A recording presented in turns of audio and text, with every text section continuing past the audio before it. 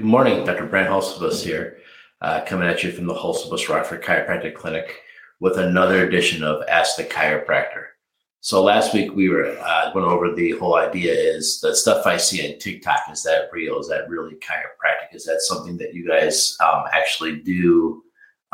So today I wanted to follow up with that because we were asked the question, what happens when I pop my own neck or when I pop my own back?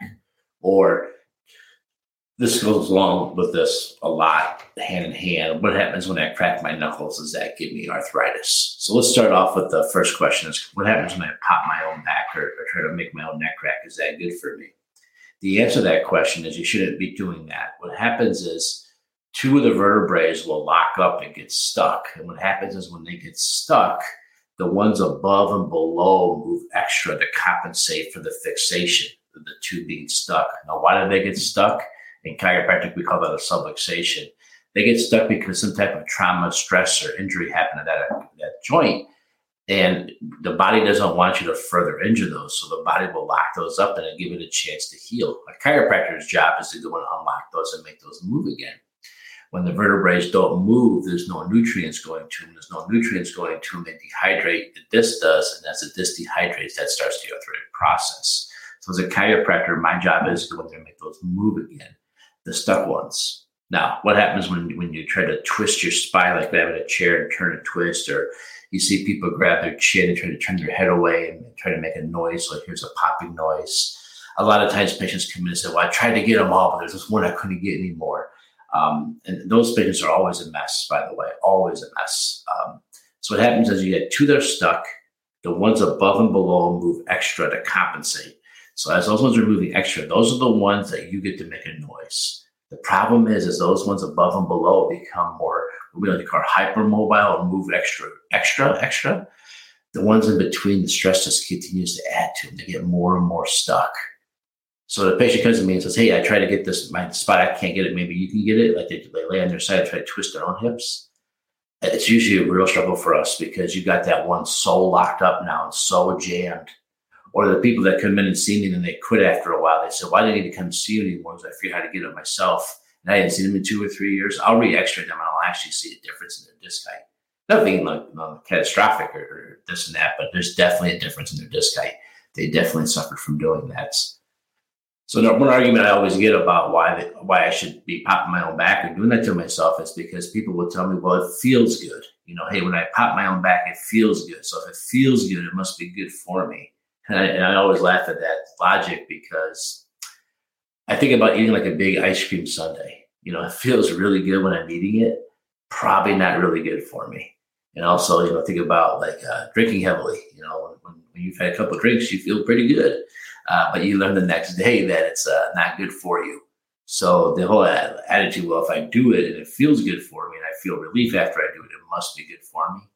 There is a little bit of relief when you first feel. There's a little bit of endorphin release when you get those bones and make the noise. There's a little, chemicals that are dumped in those joint spaces to make you feel a little bit better. But don't mistake that as you're doing what we're doing. We have to get weird angles.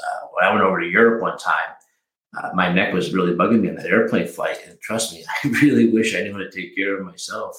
Even my grandfather practiced here in 1949. There was very few chiropractors around.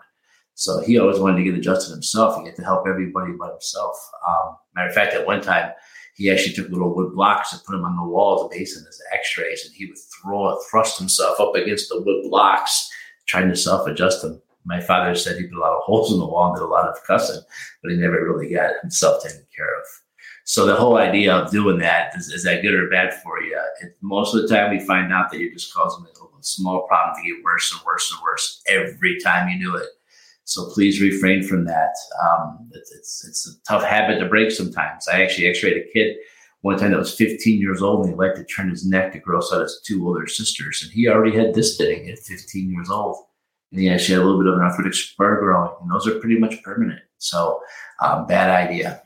Again, also, we talked about last time, those TikTok videos, we put you in a certain position to adjust you. We flex your shoulders forward to adjust it between your shoulders. And you see these kids that crisscross their arms and arch you backwards, which is the exact opposite action of what we do. The exact opposite. Let me hit the knuckles real quick. People say, is it okay to crack my knuckles? There actually was a doctor one time that only cracked the knuckles on one hand and never the other. I think this guy probably would scare me or freak me out that somebody could only do one hand and not the other. But he never got arthritis in either hand. So that's not really a true thing either. It doesn't cause arthritis. What causes arthritis in the spine, like I said, is the fact that the one in between stays locked more. The ones above move extra. That's what causes the arthritis in the spine. That's the difference between cracking your own knuckles and cracking your spine. When you crack your knuckles, one of your finger joints doesn't get stuck. If one of your finger joints got stuck every time you cracked your knuckles, I guarantee you'd stop cracking your knuckles. So 2 different things, 2 different scenarios, 2 different outcomes. And remember, just because it feels good doesn't mean it's good for you.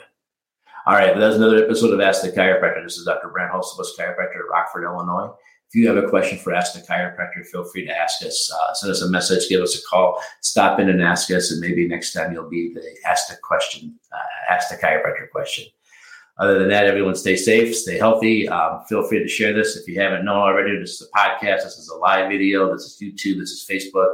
This is everywhere. We're sharing as much as we can, Instagram. Any questions or problems, let us know. We'll talk to you real later. Thanks, everybody.